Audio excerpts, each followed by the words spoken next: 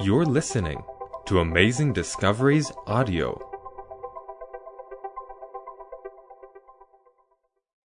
This is In the Stream of Time, Episode 3, with Walter Fite. Today we're going to speak about the law. You know, there's so much confusion about God's law in the world out there, and people don't really know how to handle the situation, because some people say the law is binding, others say the law is not binding. We are under the law, we are not under the law. What is the real issue? And does it really matter? Well, the Bible says, "It is time for thee, Lord, to work, for they have made void thy law." Psalms 119, verse 126. So referring to his law, and this is, of course, in its greater capacity, the Torah, the whole word, but also the law of God, which is contained therein. We violate the law of God. Isaiah chapter 24 verse 5 says, "The earth also is defiled under the inhabitants thereof, because they have transgressed the laws, changed the ordinances, broken the everlasting covenant." Now, that's quite an amazing statement. Can one change God's law? Can one change his ordinances? Can one break the everlasting covenant? In the previous lecture, we learnt about the little horn power that the reformers had identified as the Roman Church, the papacy. And one of the criteria was that it would think to change times and laws. And we saw that it was a blasphemous power. And so we have to look at this and see whether this is really so or whether it is not. So let's ask them to explain themselves on this issue. And these are Roman Catholic references. The Pope has power to change times, to abrogate laws, and to dispense with all things, even the precepts of Christ. Now, that's quite an astonishing statement. Can one change God's law, get rid of it, and change the precepts of Christ? Another reference says he can pronounce sentences and judgments in contradiction to the rights of nations, to the law of God and man. He can free himself from the commands of the apostles, he being their superior, and from the rules of the Old Testament. This seems to me like quite an arrogant statement. The Pope's will stands for reason. He can dispense above the law and of wrong make right by correcting and changing laws. Now, if this were just to apply to secular laws, then that would be one thing. But when it applies to God's law, then this is a very serious matter, because then there's a power that claims to be higher even than God. So why is it based on reason, and what is the theology behind that? 2 Thessalonians 2:3, "Let no man deceive you by any means, for that day shall not come except there come a falling away first, and the man of sin be revealed, the son of perdition." Now, we looked at this in the previous lecture, and we saw that this wording is used for Judas and for the Antichrist. Son of perdition, the one who pretends to be a follower of Christ, but in actual fact is a deceiver, who opposes and exalts himself above all that is called God or that is worshipped, so that he as God sitteth in the temple of God, showing himself that he is God. Now, if a power assumes an authority where it can change God's authority and his law, well, then we have a serious problem. Now, what is sin? Because he's called the man of sin. 1 John 3 verse 4, "Whosoever committeth sin transgresses also the law, for sin is the transgression of the law." That's the only definition there is in the Bible. So let us see if he really changed God's law.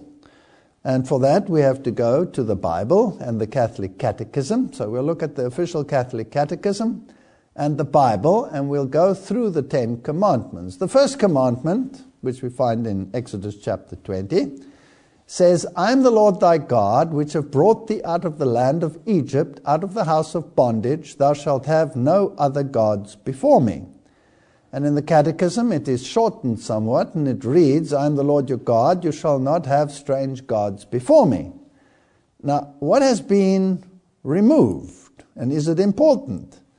Well, the portion that's gone is, which have brought thee out of the land of Egypt, out of the house of bondage. Now, why is this important? Why should that stay in the original? You see, in the commandment, there is a definite description of the deity that is involved in this law. It is that God which brought the Israelites out of Egypt. In the Catechism, the God becomes generic because it could be any God. So it's a generic God. The specificity has been removed, and we want to know why this is important. Now, when it comes to the second commandment, the Bible says, Thou shalt not make unto thee any graven image or any likeness of anything that is in heaven above, or that is on the earth beneath, or that is in the water under the earth. Thou shalt not bow down thyself to them, nor serve them, for I, the Lord thy God, am a jealous God, visiting the iniquity of the fathers upon the children unto the third and fourth generation of them that hate me, and showing mercy unto thousands of them that love me and keep my commandments. Now, is God vindictive in this commandment, in that he visits the iniquity unto the third and fourth generation? God is not vindictive. The Bible says he does not tempt anyone, and the iniquity of fathers may not be transferred to children and vice versa. That is very clear in the Old Testament. So in what sense is this carried over from generation to generation? Now, in the first lecture we did, we looked at the science of epigenetics, and we saw that character traits are even transferred from one generation to another and can cling to individuals for 3 or 4 or even more generations. So bad habits run in families, and if they are not curtailed and counteracted, well, then they will have their effect for that period of time. But nevertheless, we're not to make a graven image, not to bow down to it, and not to worship it. Now, in the Catechism, this commandment has been removed. Now, that's very strange. Can you just remove a commandment? Of course, now they only have 9 commandments. The third commandment says, Thou shalt not take the name of the Lord thy God in vain, for the Lord will not hold him guiltless that taketh his name in vain. In the Catechism it reads, You shall not take the name of the Lord your God in vain. So what has been removed is the Lord will not hold him guiltless that taketh his name in vain. Now we've already seen that the commandments have been changed. The second one has been removed. Some portions are being eradicated.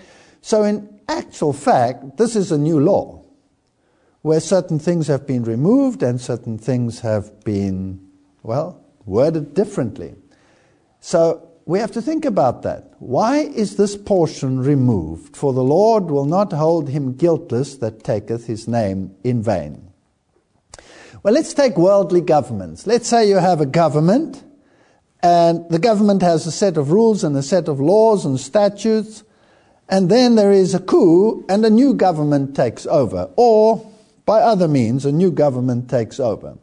Then the authority has been shifted from the old government to the new government.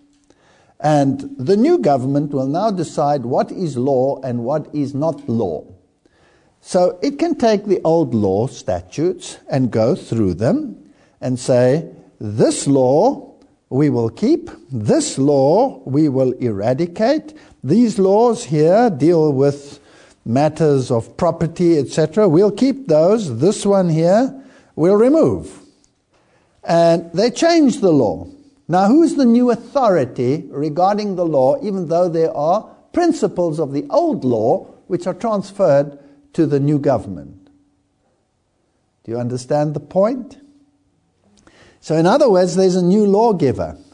Now the question is, can the old lawgiver still admonish or pass sentence on someone who transgresses? Yes or no?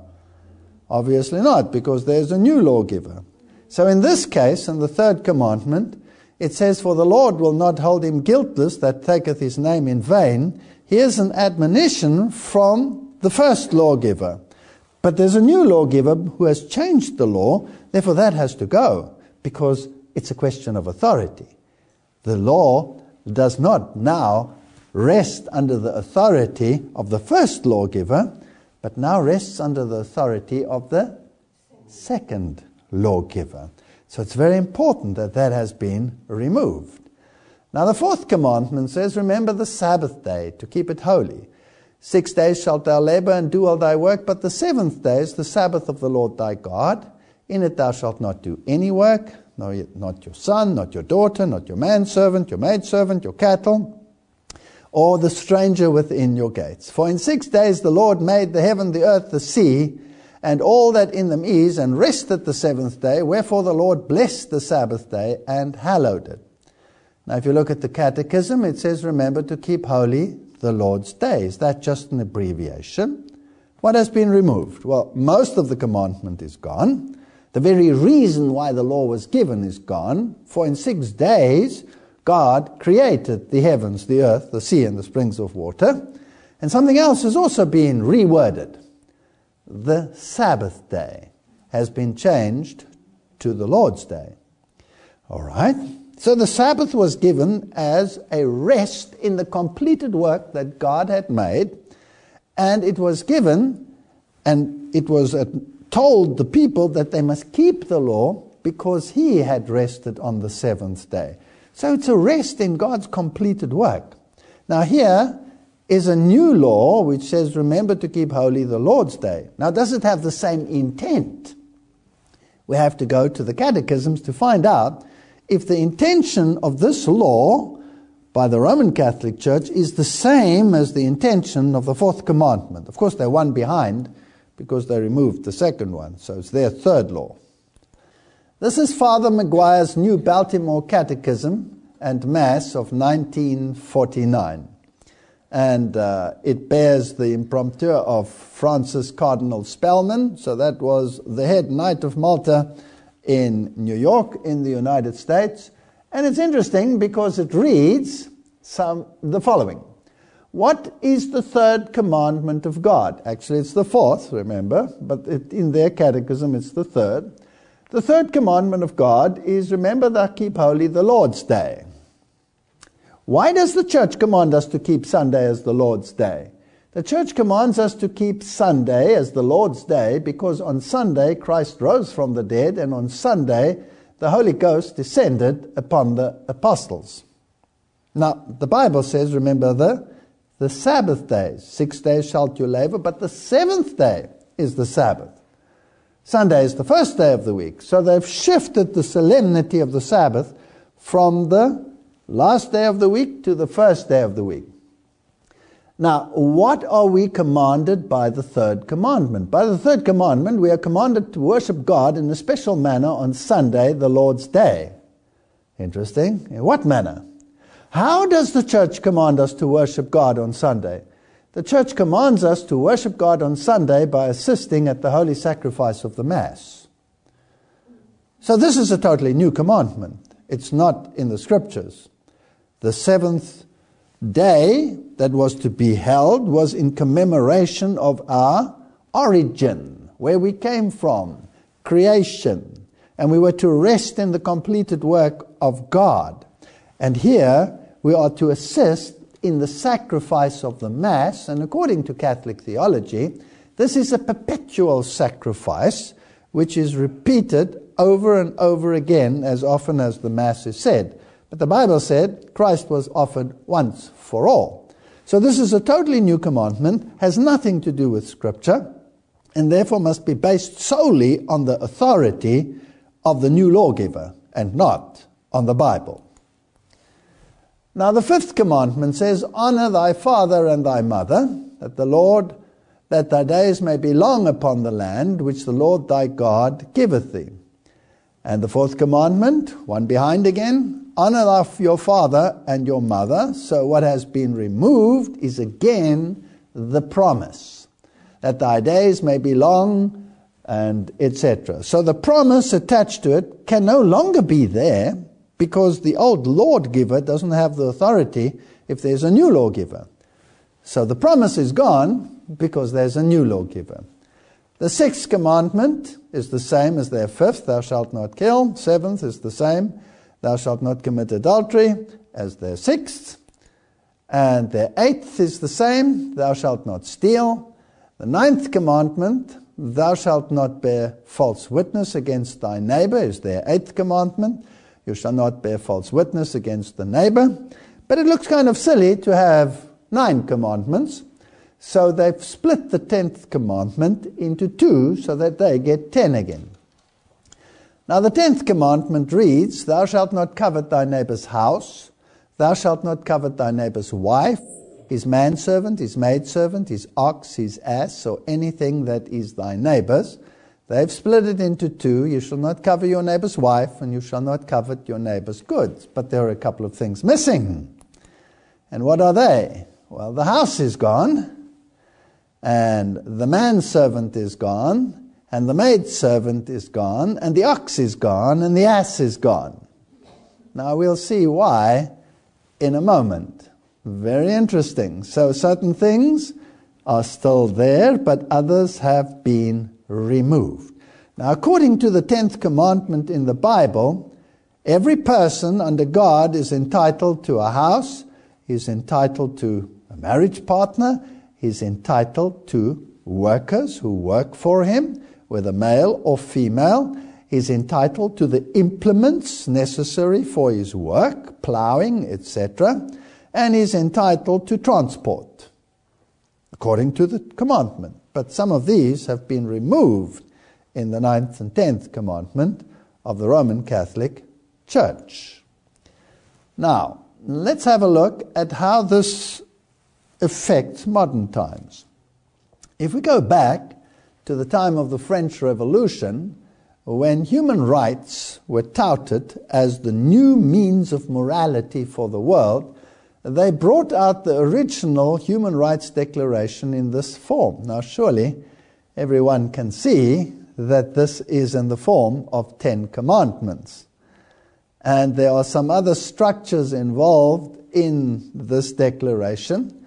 And the great thinkers behind this humanistic way of thinking were Voltaire and others who were Jesuits.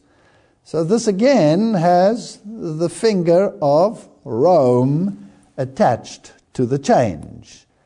Now if we take a closer look, we'll see there's a bundle of rods in the middle, and there's a spear through them, and there's a little hat over there. So let's enlarge it. It looks like this, and there's a serpent with a tail in the mouth above it. Now the bundle of rods that you see there is a fasciae. And a fasciae is a bundle of rods around a central staff, because in Roman times, when the Roman leader put his staff on the Capitol, all the nations added their staffs around it, and they were tied together, so it is a unity of nations around a central power. That is what it stands for. But the little hat on top was the Phrygian hat, which can be traced back all the way to Babylon, by the way. And above that, the serpent with a tail in the mouth, the eternal serpent, the life-giving serpent. Now, this does not sound very biblical, and I'm interested in this little hat over here. And if we go to the British Museum, we'll see that this is the hat that the god Mitra wore. So this is Mitraism. And if we look at the system that the Romans had, they practiced Mitraism. And the Roman Catholic Church has taken the structure of Mitraism into its own system. So this is the worship of another deity. Now, if we go to John Robbins' expose on this issue, he says, under fascism, this fasciae, property owners may keep their property, titles and deeds, but the use of their property, as Pope Leo wrote, is common. So fascism is a form of socialism that retains the forms and trappings of capitalism, but not its substance. Under fascism, property titles and deeds are intact, but the institution of private property has disappeared. Government regulations and mandates have replaced it. For this distinction between legal ownership and actual use, the fascists owe a debt to the Roman Church state. Now, fascism has a bad reputation because it's associated with Adolf Hitler and the whole idea of one suppressing another, etc., and the military aspects that go along with it. But that's not really fascism, that's just an outflow of the idea. Fascism is government and industry in partnership for community. That's the definition of fascism. Government and industry in partnership for community. Now, under capitalism, government and industry are separate. Under communism, they belong to the state. Everything belongs to the state. So under fascism, you have a compromise between the two. In other words, the state doesn't own the industry, but the state is in partnership with industry for the sake of the community. And since 1992, virtually the whole world has a fascist system of government. Because in 1992, there was a massive bailout of the banking system and the industrial world that was apparently failing. And government did not give them a loan to bail them out. Government bought into the system, so they went into partnership, supposedly to save the system from collapse, so for community, for the community. And so everyone is locked into this system since that time period. And that's a very interesting point. Now, if you go back in history, the goddess of reason was enthroned in the French Revolution. And we saw the statement by the papacy that the Pope's will stands for reason. Now, Jesuits use rationalism to support the idea of the governmental system which they would see, which they would like to see in this world. And if you go to official Jesuit sources, they say that fascism is the form of government which best suits the Roman Catholic ideal of social justice. So reason, your own reason, is the basis for changing God's precepts. Now, of course, since that time, human rights have greatly expanded, and after the Great Wars, the First and Second World War, 1948 to 1998, there was the Universal Declaration of Human Rights, and every nation in the world is to become subject to this declaration. Now, the United Nations is supposed to be the one who oversees this process and makes sure that human rights are introduced all over the world. Now, in 2008, Pope Benedict went to the United Nations, and here he is seen addressing the United Nations, and he made some interesting statements. He is brought in by the still current Secretary General, Ban Ki-moon, and he said the following: "Respect for human rights was the key to solving many of the world's problems." He also said that they must be based on multilateral consensus, which means that every nation must have the same ideals, the same way of acting and thinking.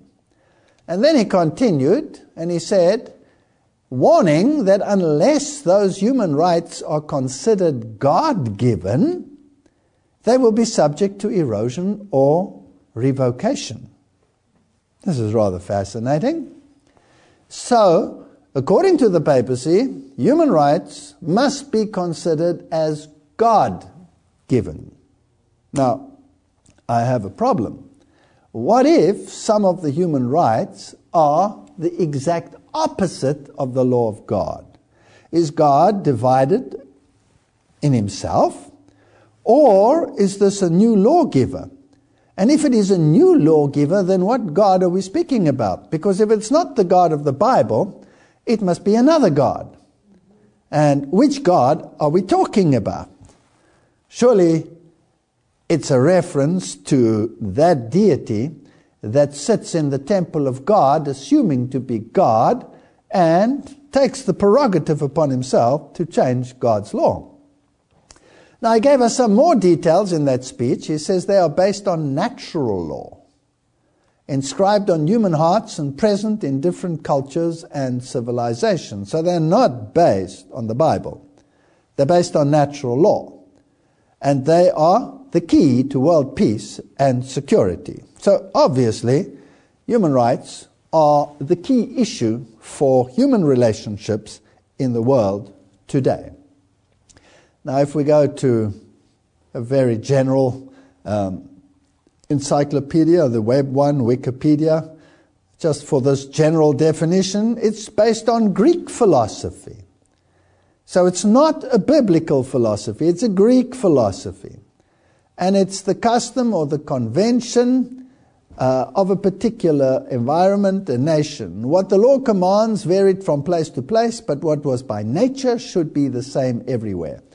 So it becomes a universal law based on natural law. Now let's look at some of the theological thinkers. Here was a Jewish person who taught at a Catholic university. He has died since then. Amongst Catholic intellectuals, as well as some who are not Catholic, the most important Catholic inheritance is the natural law tradition, which is premised on the idea that there are certain truths in the world that remain true irrespective of whether the laws and conventions of any particular society adhere to them. So they are based on man's reason, art, beauty, morality, universality. They're based on human reason. They're not based on Scripture. Now, this book, Reason Informed by Faith, is written by Richard M. Gula, who belongs to the Society of Jesus, Jesuit. And he claims that natural law is central to Roman Catholic theology. The advantage of using natural law is that the Church shows great respect for human goodness and trusts the human capacity to know and choose what is right. Interesting.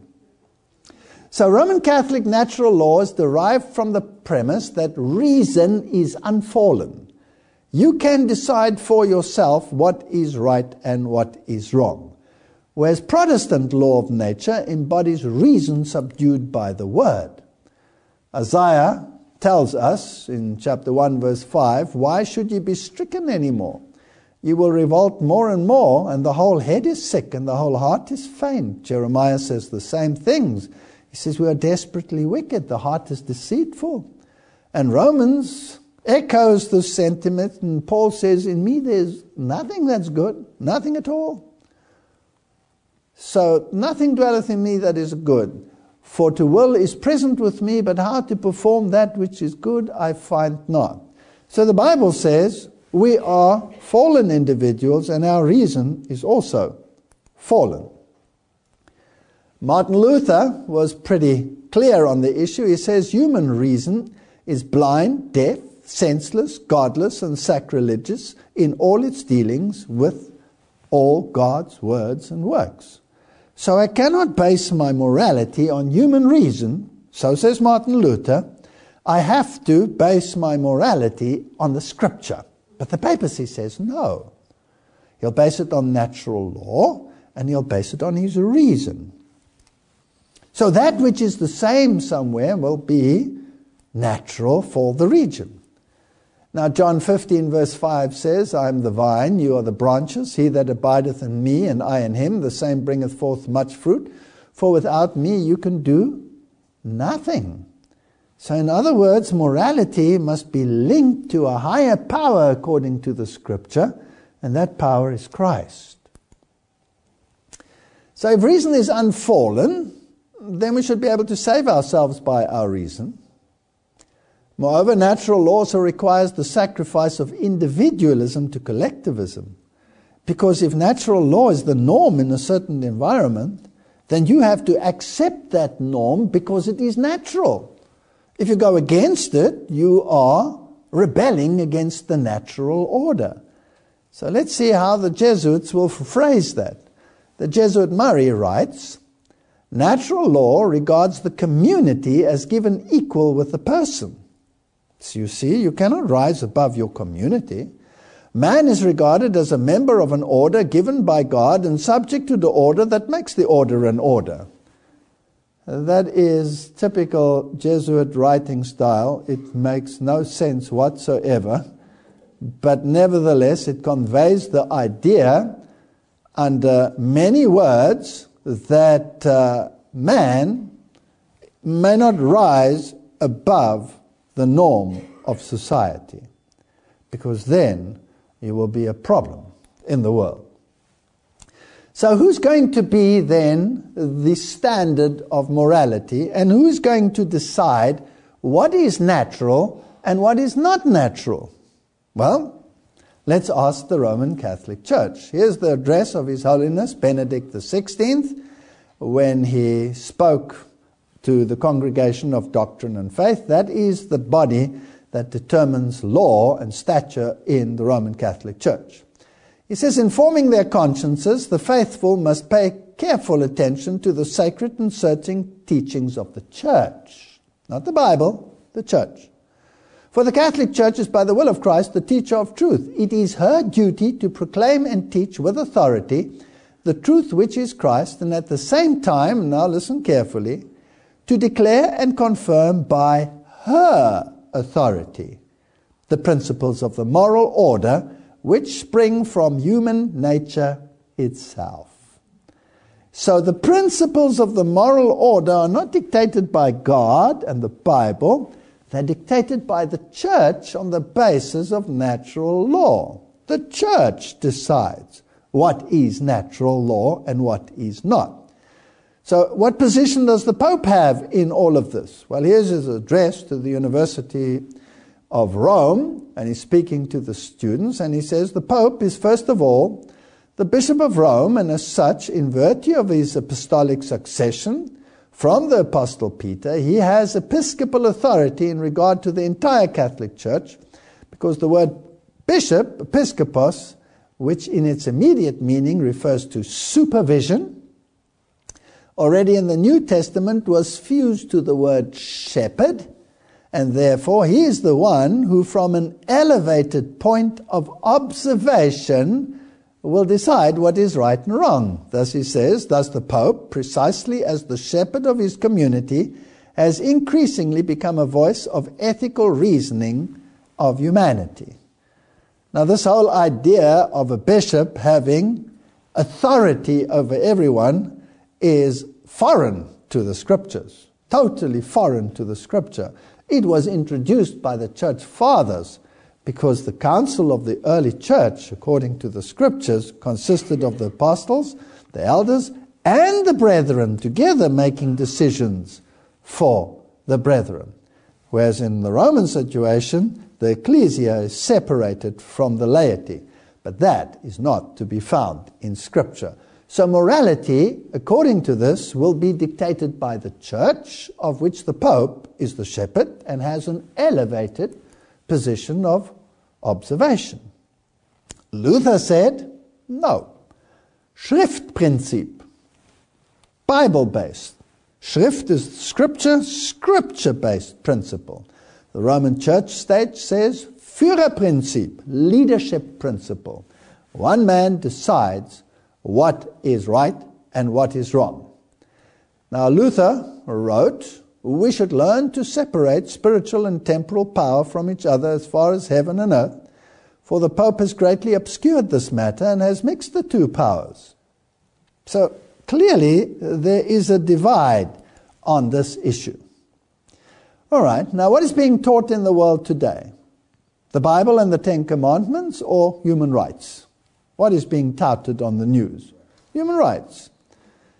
Now, Condoleezza Rice, already under the Bush era, made a fascinating speech where she said Jacobinism, that was reference to the French Revolution, and Americanism.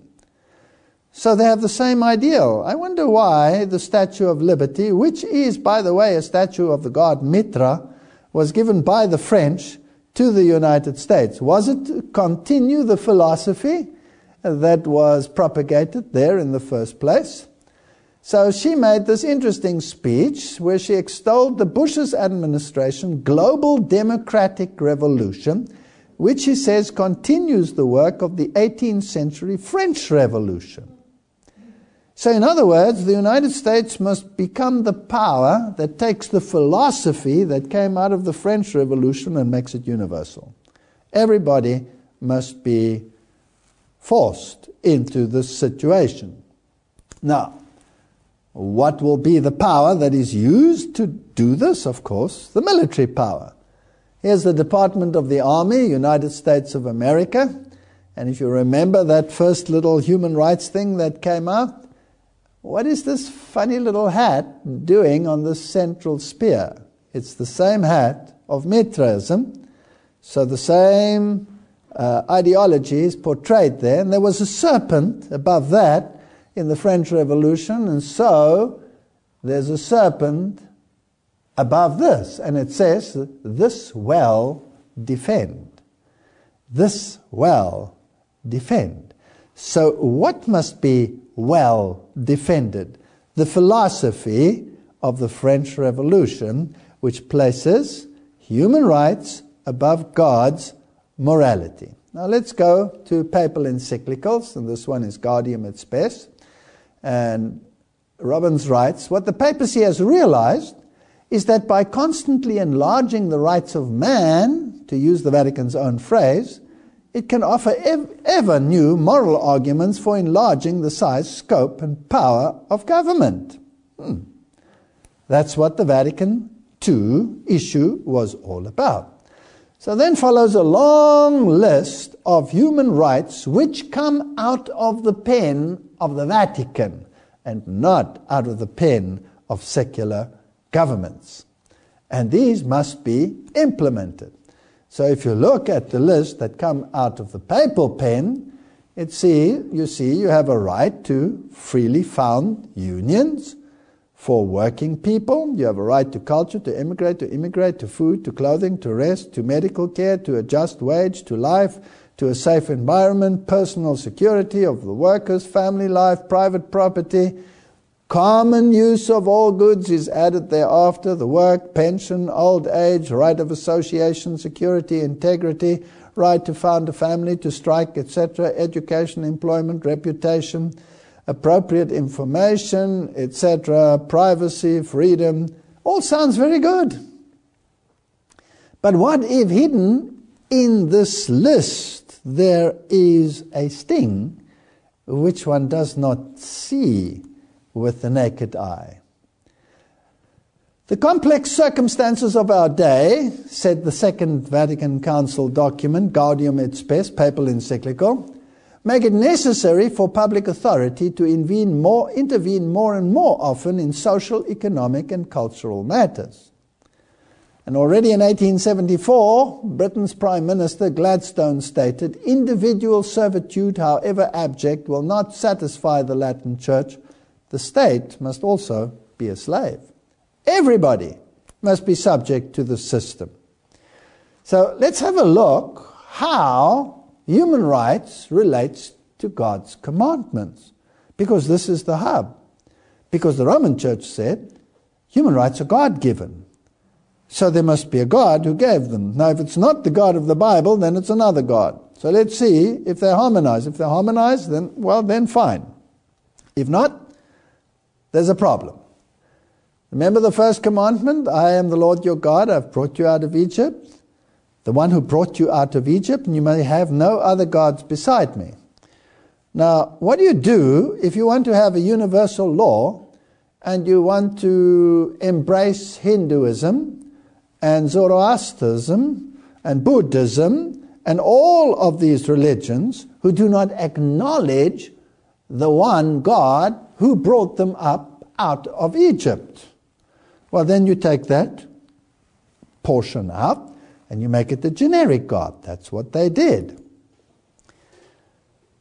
The Humanist says, the article in The Humanist said, I'm convinced that the battle for humankind's future must be waged and won in the public school classroom by teachers who correctly perceive their role as the proselyters of the new faith, a religion of humanity that recognizes and respects the spark of the theologians called divinity in each human being.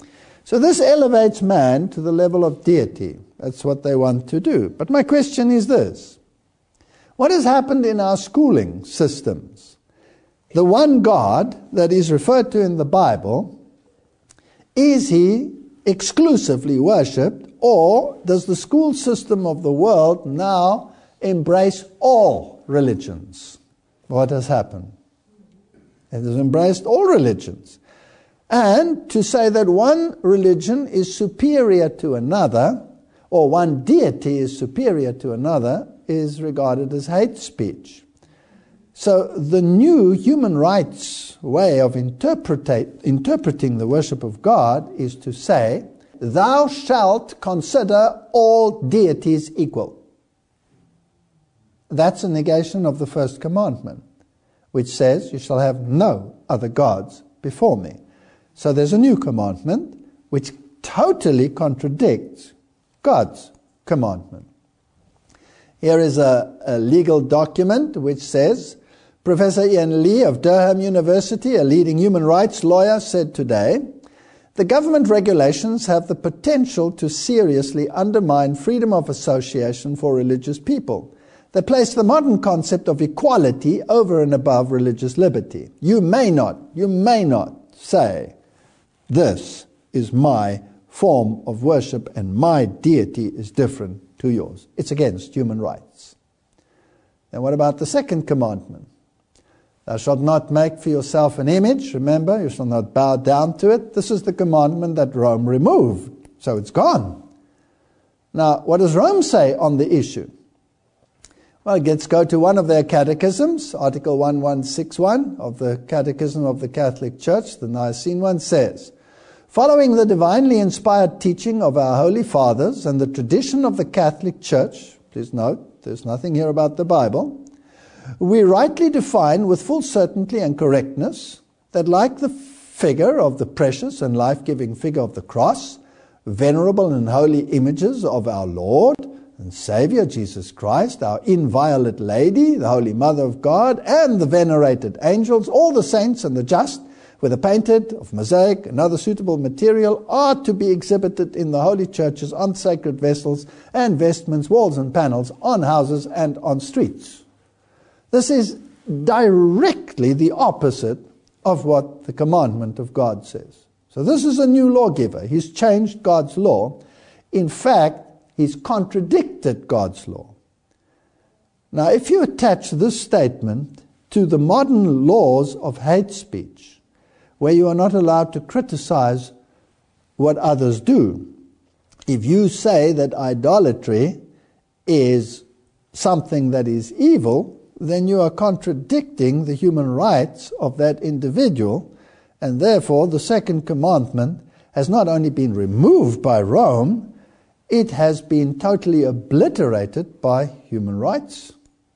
The third commandment says, you shall not take the name of the Lord thy God in vain. This is the blasphemy law. And in John and in Mark, we read what blasphemy is. For a good work we stone thee not, they said to Jesus, but for blasphemy, because you, being a man, make yourself God. And who can forgive give sins but God only? So the other one was, Jesus said to this individual, your sins are forgiven. But he was deity because he proved that he was deity because he made the blind see even if they were born blind. Nobody could do that. And so these are the laws of blasphemy. Now if we look at the papacy, the Pope is so great dignity and so exalted that he is not a mere man, but as it were God and the vicar of God.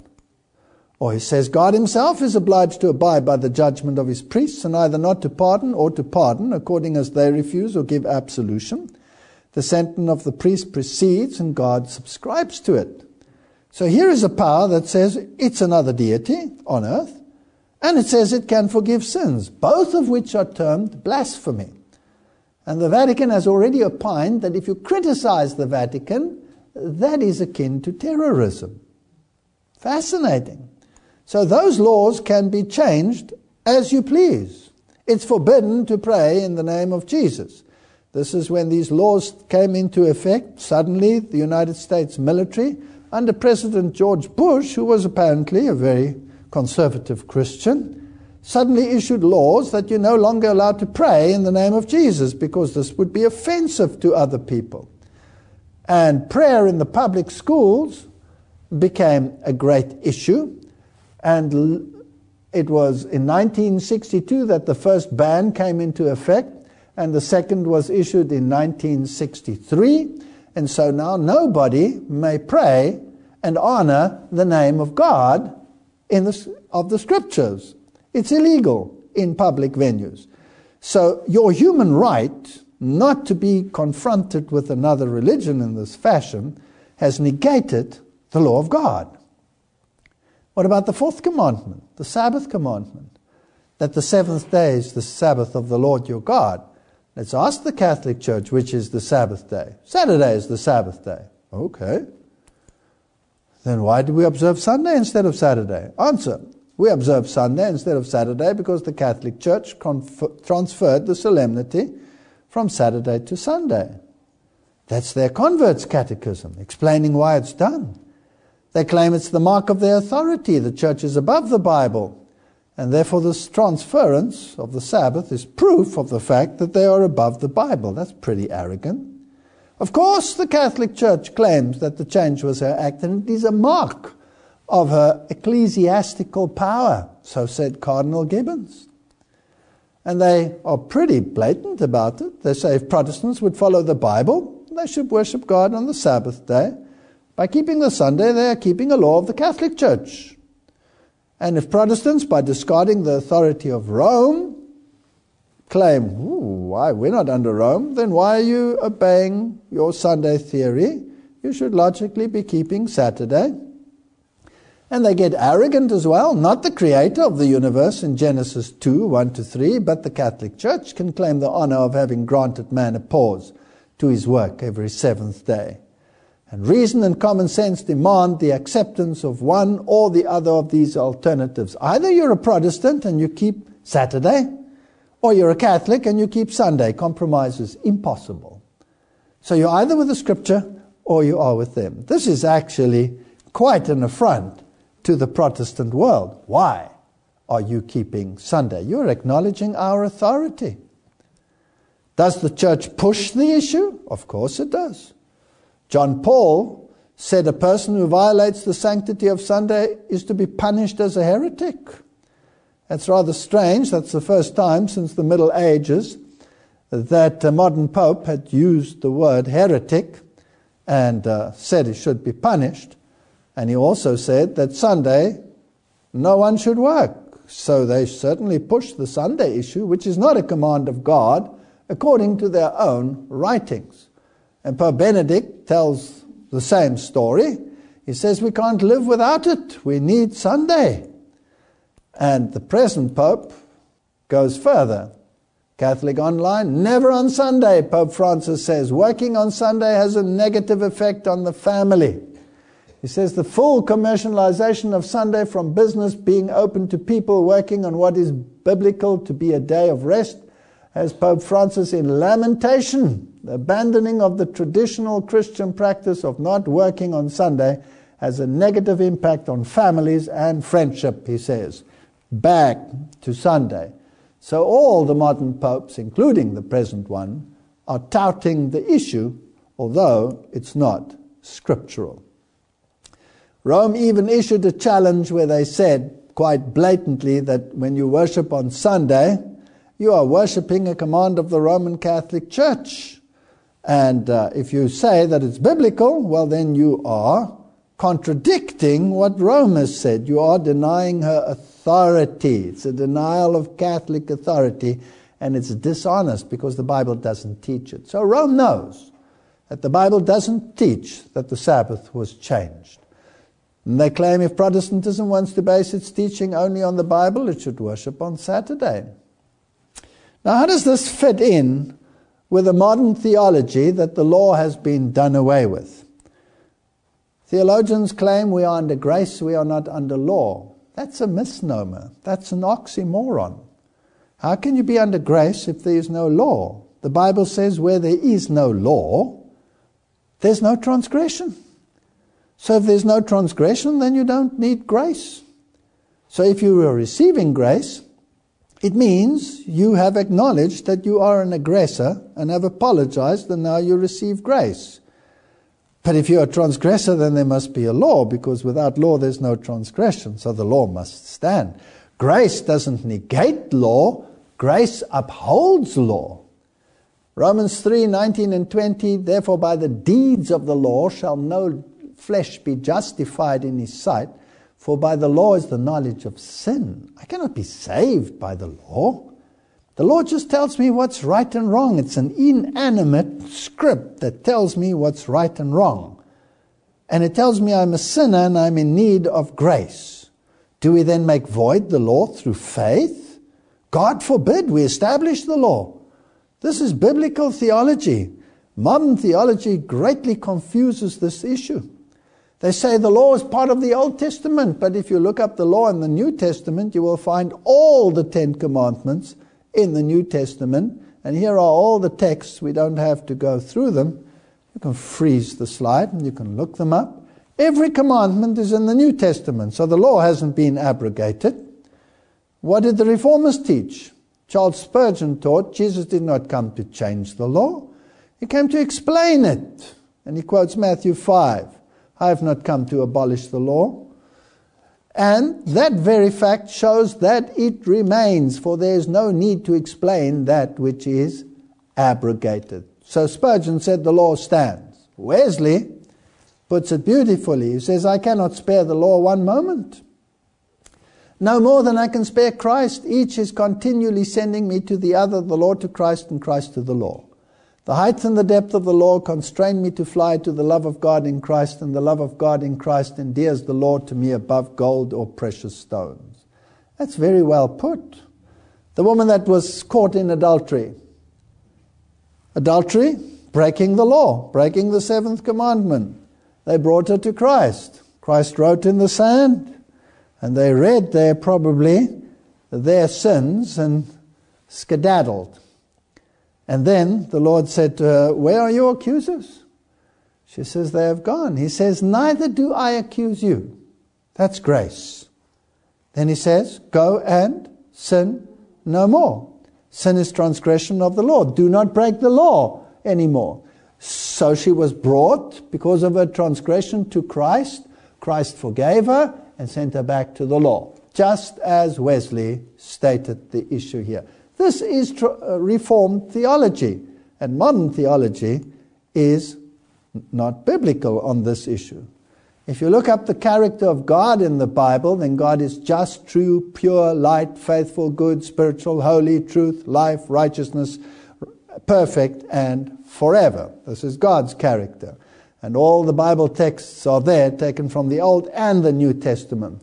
If you look up the character of the law, it says exactly the same thing. It's just, true, pure, light. So the law is light, faithful, good, spiritual, holy, truth, life, righteousness, perfect, and forever. So if you separate the law from Christ, you are separating the very nature of God from Him. So they are linked together. The law is a transcript of the character of God. Now what about the 5th commandment? So obviously, according to the Bible, the law stands, but Rome has changed every single one of them. Honor your father and your mother, that your days may be long. Human rights, parental rights. Why now is it time to act? We should start with the question, why did the founders, speaking about America, neglect to include parental rights in the text of the Constitution? Why? Because nobody thought that the state would ever turn against parents. So what is happening?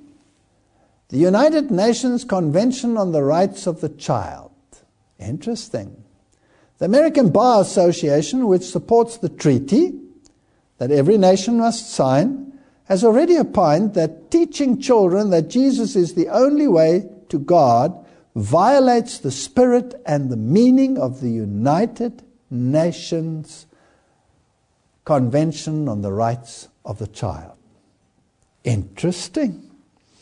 You see, in human rights, parental rights are lower than child rights. Child rights are number one, parental rights come thereafter. Not in the Bible. The Bible says, honor your father and your mother. So parental rights stand above child rights. So the moral decisions that a parent makes, he has the right in his household to make the children subject to his moral decisions, but not according to human rights. So this is a reversal. And Satan is the master of reversal. He reverses everything. You're saved by grace, he'll say you're saved by works. He'll reverse it. Everything is a reversal. And here, this commandment has been reversed by human rights. So the rights of the child stand above parental rights, a reversal of God's commandment. What about the commandment, thou shalt not kill? Do human rights negate this commandment? Surely not.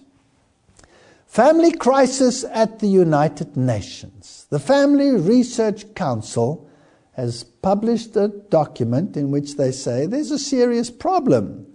Because what about abortion, homosexuality, euthanasia, and other things like this? Your human rights give you the right to destroy an unborn child. It is your human right to do so. Now Matthew 1 verse 23 says, behold, the virgin shall be with child. If you rephrase that, then you would have to, in modern terms, say, the virgin was with fetus. And according to modern thinking, a fetus does not have the same stature as a human being and therefore can be removed. But it was not so in biblical times. So let's just continue a little bit more with this. Thou shalt not commit adultery. Now, SECUS is the Sexuality, Information and Education Council of the United States. And they claim, while it is generally desirable for parents to be involved in their children's contraceptive decisions, the right of each person to confidentiality and privacy in receiving contraceptive information, counseling, and services is paramount. Now, you see, when you look at this commandment, the seventh commandment, and you study it in the book of Exodus, it's explained in greater detail there. It's not just breaking the relationship of a marriage. It has all the moral issues relating to sexuality, with what you may and with what you may not have a relationship. And all the issues are mentioned there in the book of Exodus. For example, bestiality, gender, sex, all of these issues are mentioned there. And they form part of the seventh commandment. So now, this think tank for human rights has opined that parents have no right to interfere in their children's sexual preferences or their need for contraceptives. That is why schools hand out contraceptives without the parents' knowledge or possibility of intervention. And gay marriages around the world have become the norm. Netherlands became the first country to do this some 12 years ago. Now one country after the other has jumped onto the bandwagon.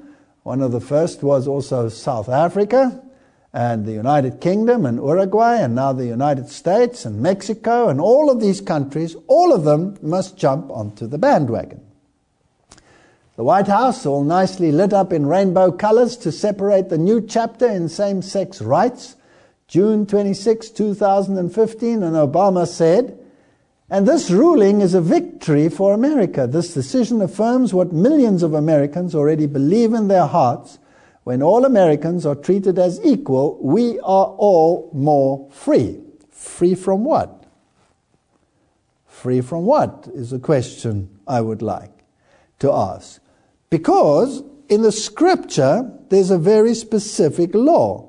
Now, I'm not here to argue for or against the issue. I'm just making a comparison here between human rights and God's law. That's the issue here at stake. In God's law, there are very, very specific rules as to what constitutes sexual morality. And in human rights and the rulings that we see in the world, those rules are counteracted by humanistic rules. So when he says we are free, then it must be free from the constraints of the law as it is in the Scripture. That's what it means. So human rights is a negation of the biblical moral law. Now, if we think about this, if it's based on natural law, then the society will decide based on reason what is natural.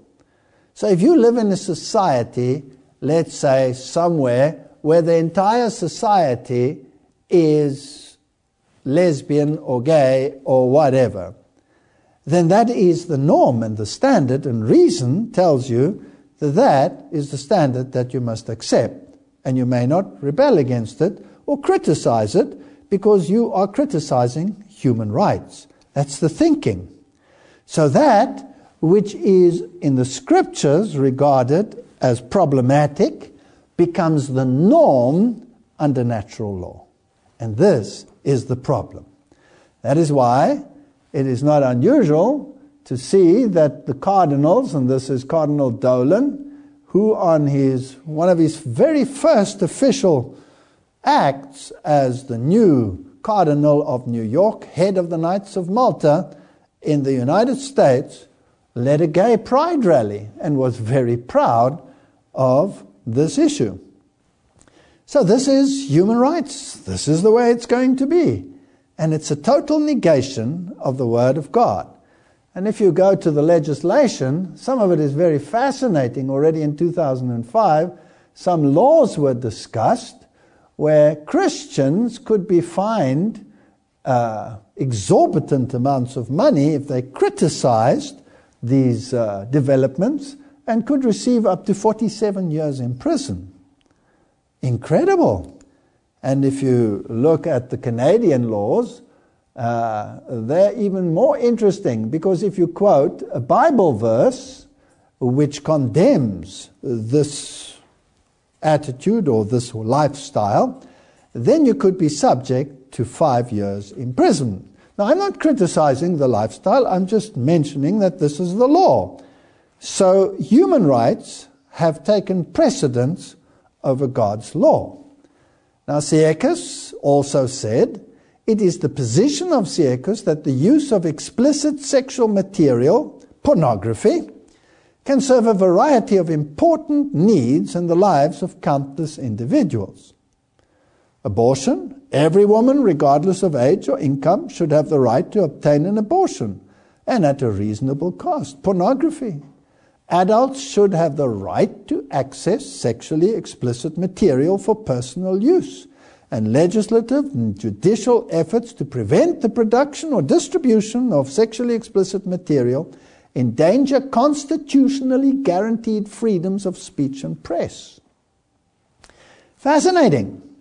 So in other words, all of these issues which in the Bible are condemned under human rights are turned into law.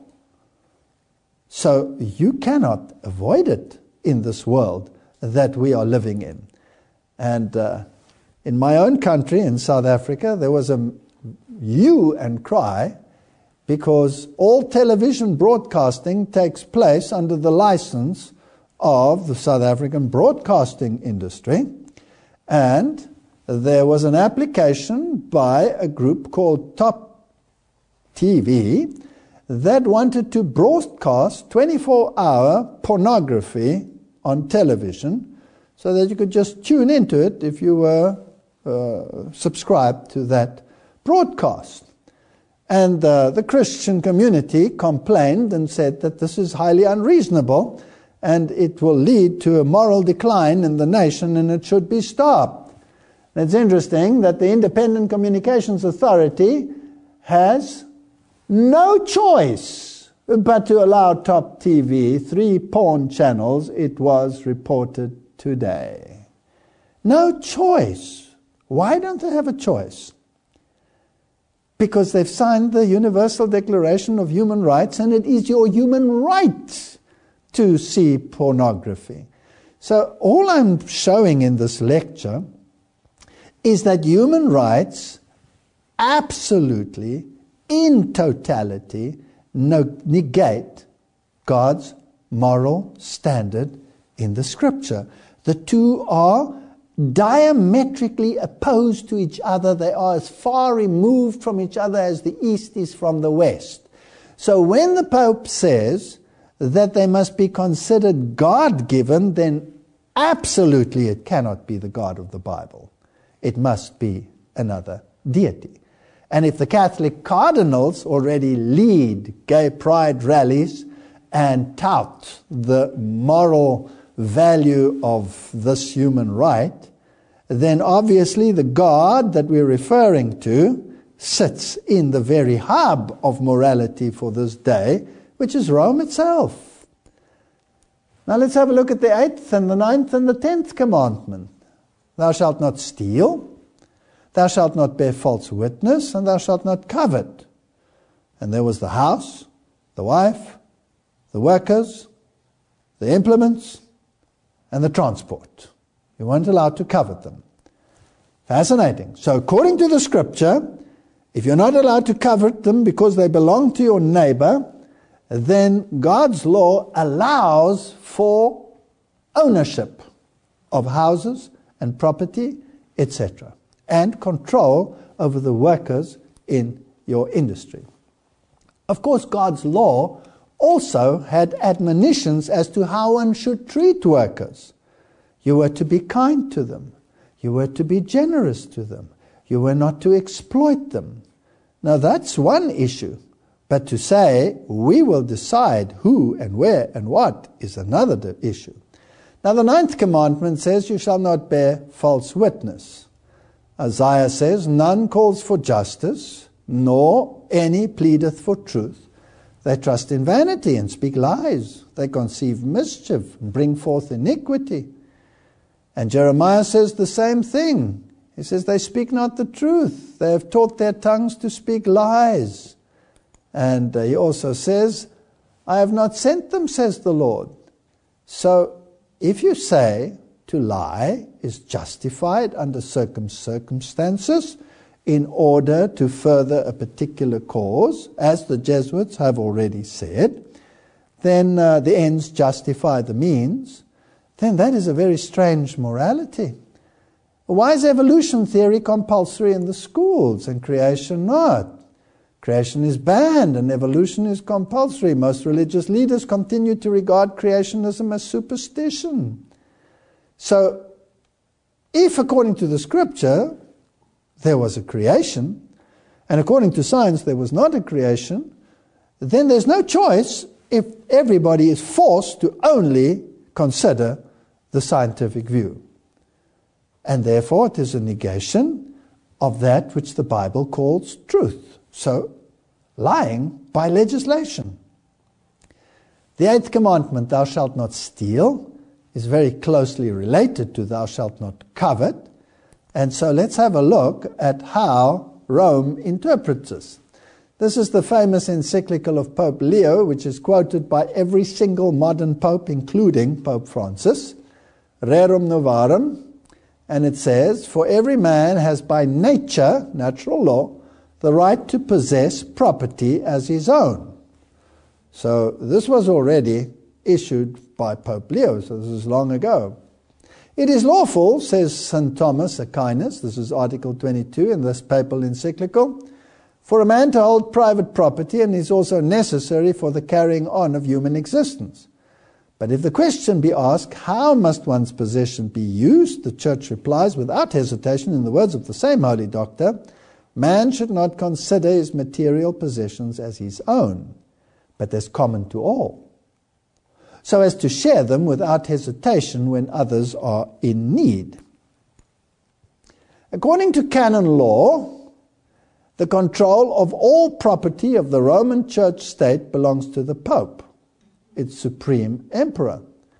The Roman Catholic doctrine is the same basically as the communist slogan, from each according to his ability to each according to his need. This is social justice, of which the Jesuits are the champions and Pope Francis the spokesperson today.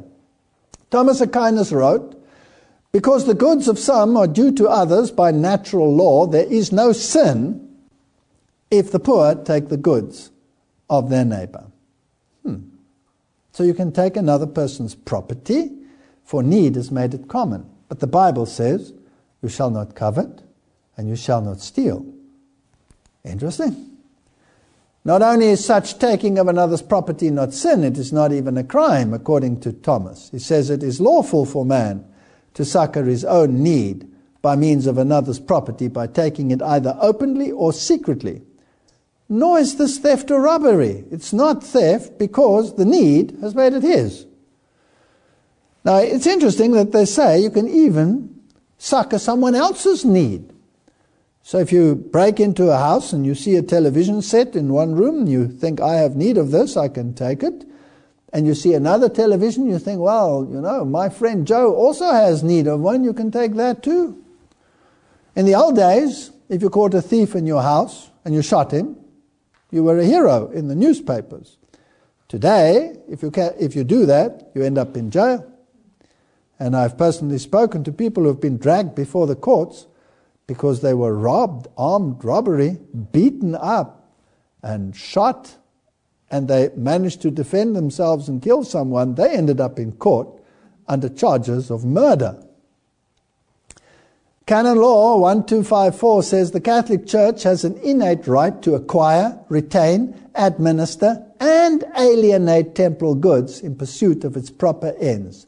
The Church has an innate right to require from the Christian faithful whatever is necessary for the ends of the proper use of it. So the only one who can decide what belongs to you is the Church, according to canon law.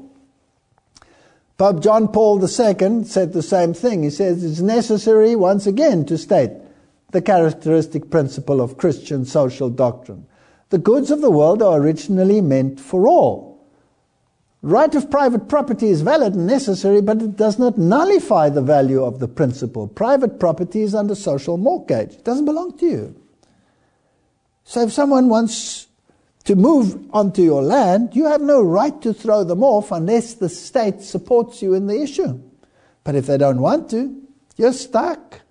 You cannot evict someone because you don't own anything. And John Paul II said all goods includes not just goods found in nature, but manufactured goods as well. So I have need of your car. Get out. I'll hijack it. Gaudium et Spes, another papal encyclical. If one is in extreme necessity, he has the right to procure for himself what he needs out of the riches of other. This is fascinating stuff. This comes out of the Second Vatican Council. So this negates the law. And if you look at the issues that have been removed, your house, you have private property, but it doesn't belong to you. You may pay the taxes. You may take care of it, but if somebody has need of it, they'll take it. Finished. Your car. Nobody drives a car without the car being licensed. And who is the one who controls whether you drive it or not? Is it the one who has the license or the licensee, the one who gives the license? So all your vehicles are under license. They don't belong to you. They are loaned to you by state approval. Your workers that work for you. In my country, it's very prominent where we have, of course, affirmative action, which means that the state will decide who and what race you will employ. So if you want to employ people that you know or that are friends of yours, the state will close down your business because they haven't got the right skin color or whatever. So you don't have the right to say who will work for you. The state will determine it. And the trade unions will determine who you will employ. And even churches today have not the right to employ only people from their denomination. that's discriminating, or in terms of their sexual orientation. The state will decide whom you will employ. So that is rather fascinating. So you own nothing according to this system. Now, how does it happen that this system becomes a universal system governed by the church? Surely governments are independent of the church, or are they? So let us have a brief look behind the scenes.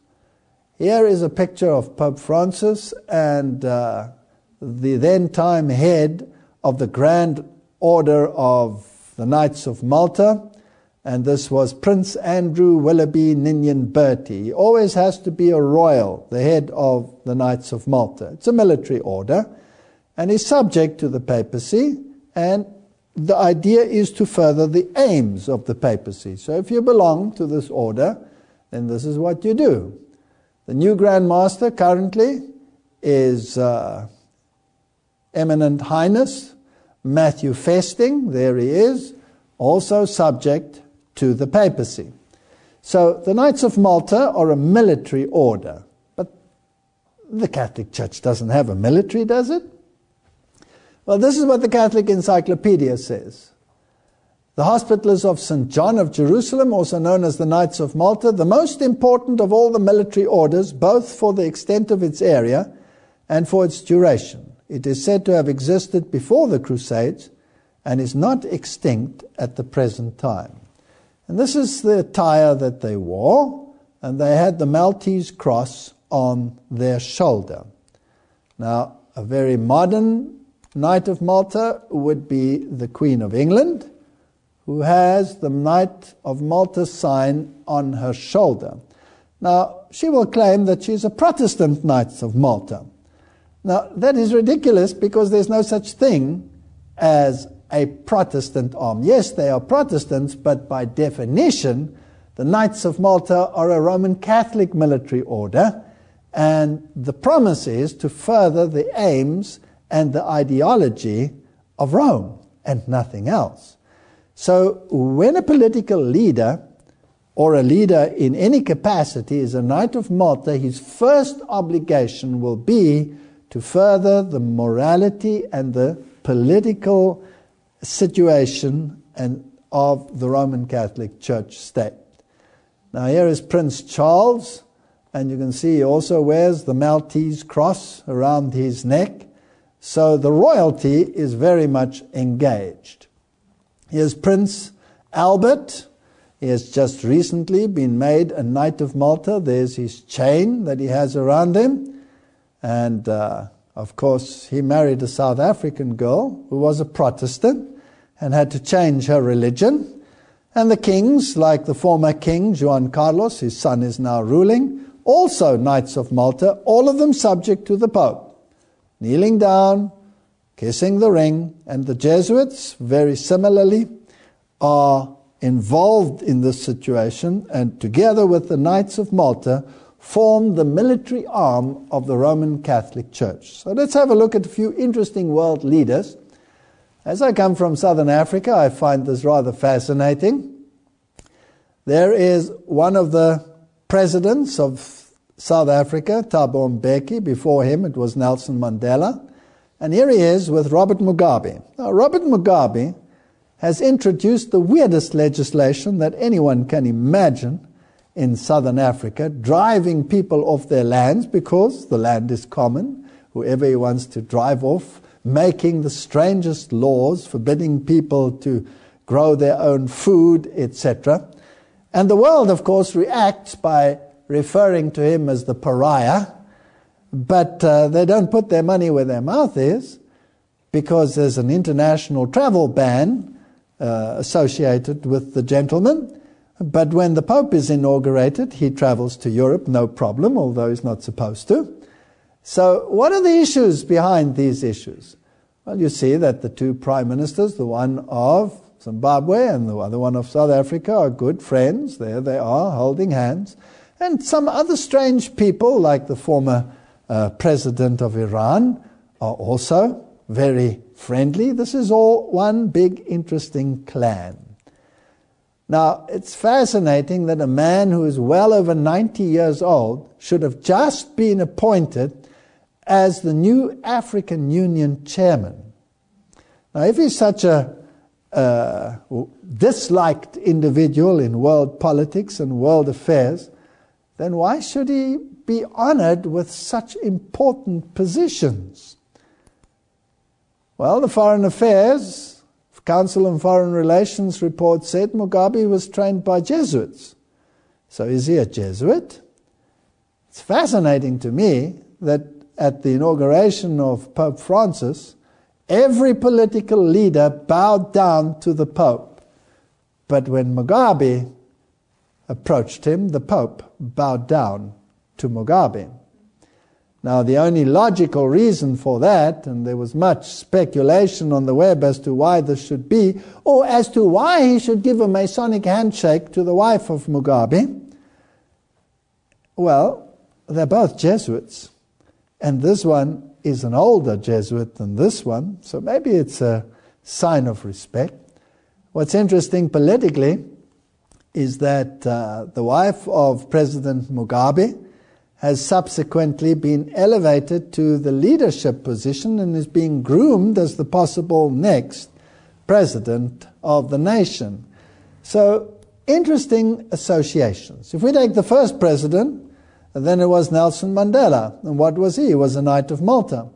Here he is receiving the host from the Catholic Archbishop. And the interesting point is, if he is a Knight of Malta, then the politics that will be associated with him will be the politics of Rome.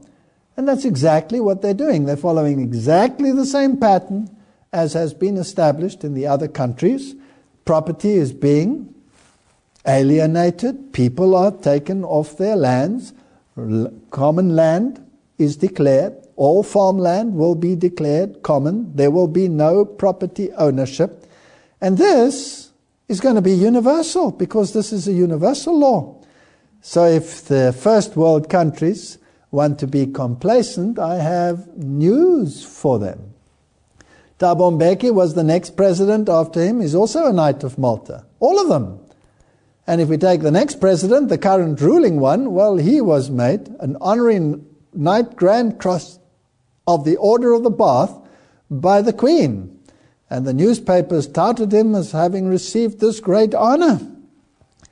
Now, this is a military order, and it's fascinating that he was the head of the military arm of the ruling party, which is called Nkontwe with Sizwe.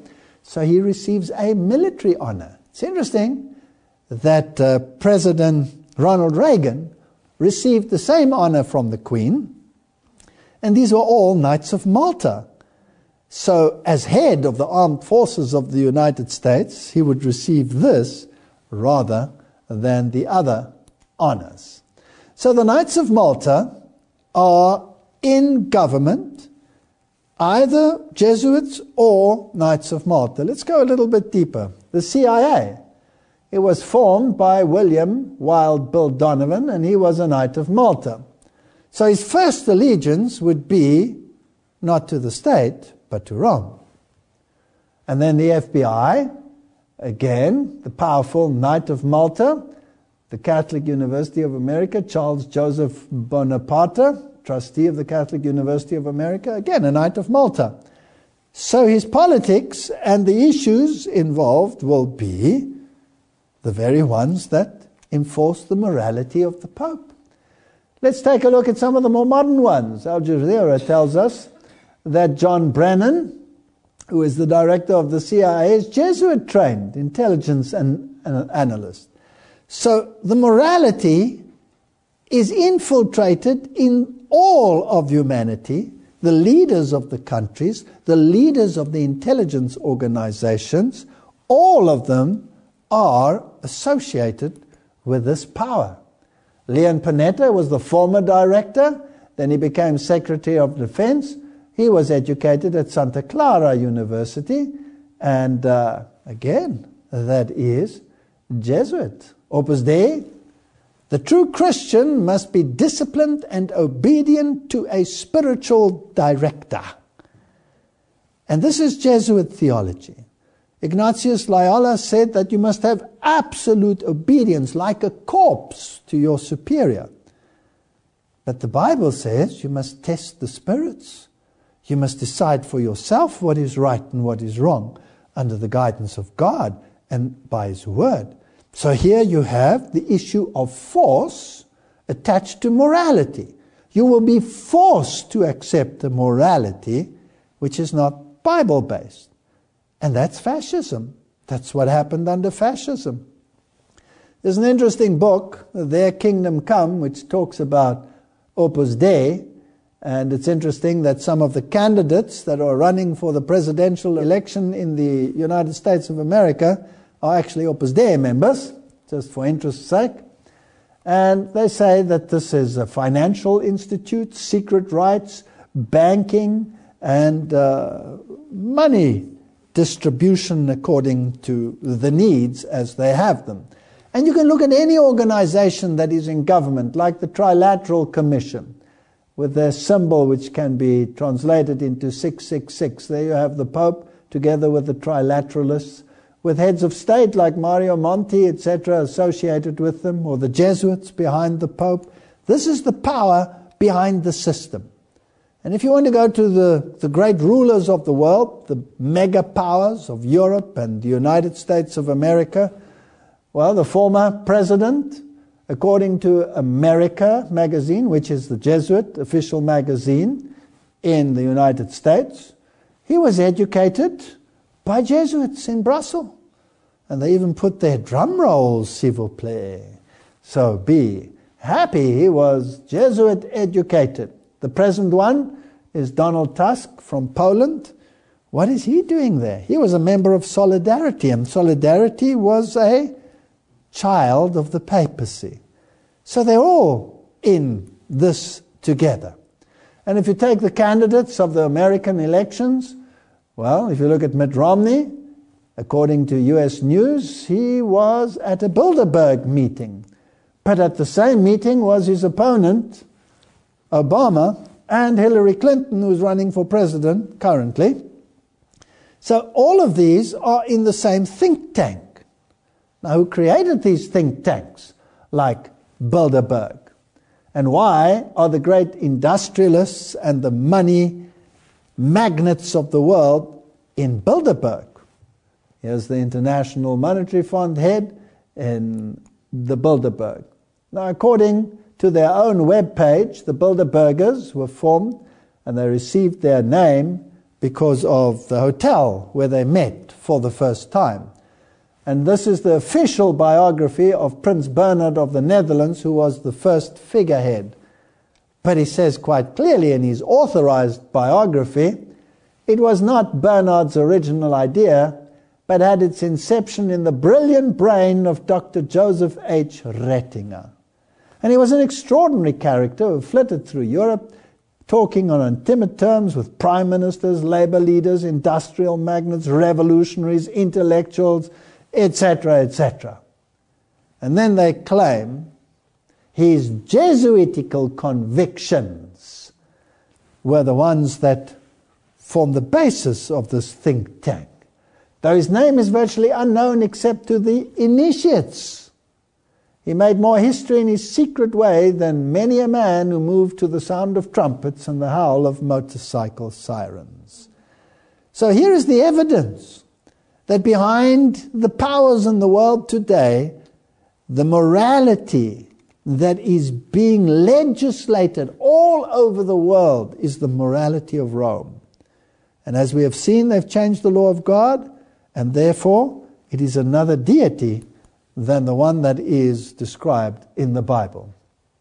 According to the official publication of the European Center of Culture, Rettinger was the key figure in most of the great European Union, the League of European Economic Corporations, etc., etc. The Congress of Europe at Hague was his doing. So bringing about the modern political arena is a Jesuit activity, a Knight of Malta activity. Here is the man, here is seen with the former head of Poland, and it's fascinating that the new president of the European Union is Polish, when the European Union and Poland are not even fully united yet. So whether you are a Jesuit, you'll be subject to the papacy. So whether you are in Southern Africa and considered a pariah of the world, yet you will become the head of the African Union to use your influence to see that matters work according to the needs. Or whether you are Matthew Festing of the Knights of Malta, or whether you are a president of the United States, you will have to appear before this power. Pope calls for a new world order.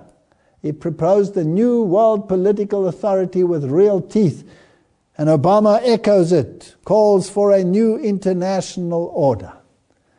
Pope Benedict calls for globalism on the same day that President Obama called for an international order. And Time magazine touted Pope Francis as the new world pope. It's fascinating to me that the man has moral issues, that he's coming to the United States of America, that he will address the United Nations. What are the issues? Morality. Which morality? Catholic morality. Based on what? Natural law. Not based on Scripture. And Christians don't see it. Isaiah 4 verse 6, my people are destroyed for lack of knowledge. Because thou hast rejected knowledge, I will also reject thee. Thou shalt be no priest to me, seeing thou hast forgotten the law of thy God. I also will forget thy children. And Deuteronomy says, I call heaven and earth to record this day regarding the 10 commandments against you, that I have set before you life and death, blessing and cursing. Therefore choose life, that both thou and thy seed may live. This is the issue facing humanity. Who has authority over my moral choices? Is it the God of heaven and the Scriptures? Or is it natural law under another deity that has the goal to change God's law and introduce an entire new set of morality which totally negates God's word? That is a choice every single one of us will be faced with. Either I'm loyal to God or I'm loyal to the system. That choice is mine. Let's pray. Heavenly Father, this is a tremendous issue. If we want to be loyal to the God of heaven and have no other gods beside him, we will confront the wrath of the state. If we make the other choice, then we will have to deal with the wrath of God, poured out without mixture. Surely there's a choice to be made here, and I pray that you will help each and every one of us to make the right choice. In Jesus' name, amen. If this episode impacted you, please share it with others. Amazing Discoveries is a donor-supported ministry. To help us keep producing content like this, visit amazingdiscoveries.org. And, as always, you can find the visual presentation of this episode on adtv.watch.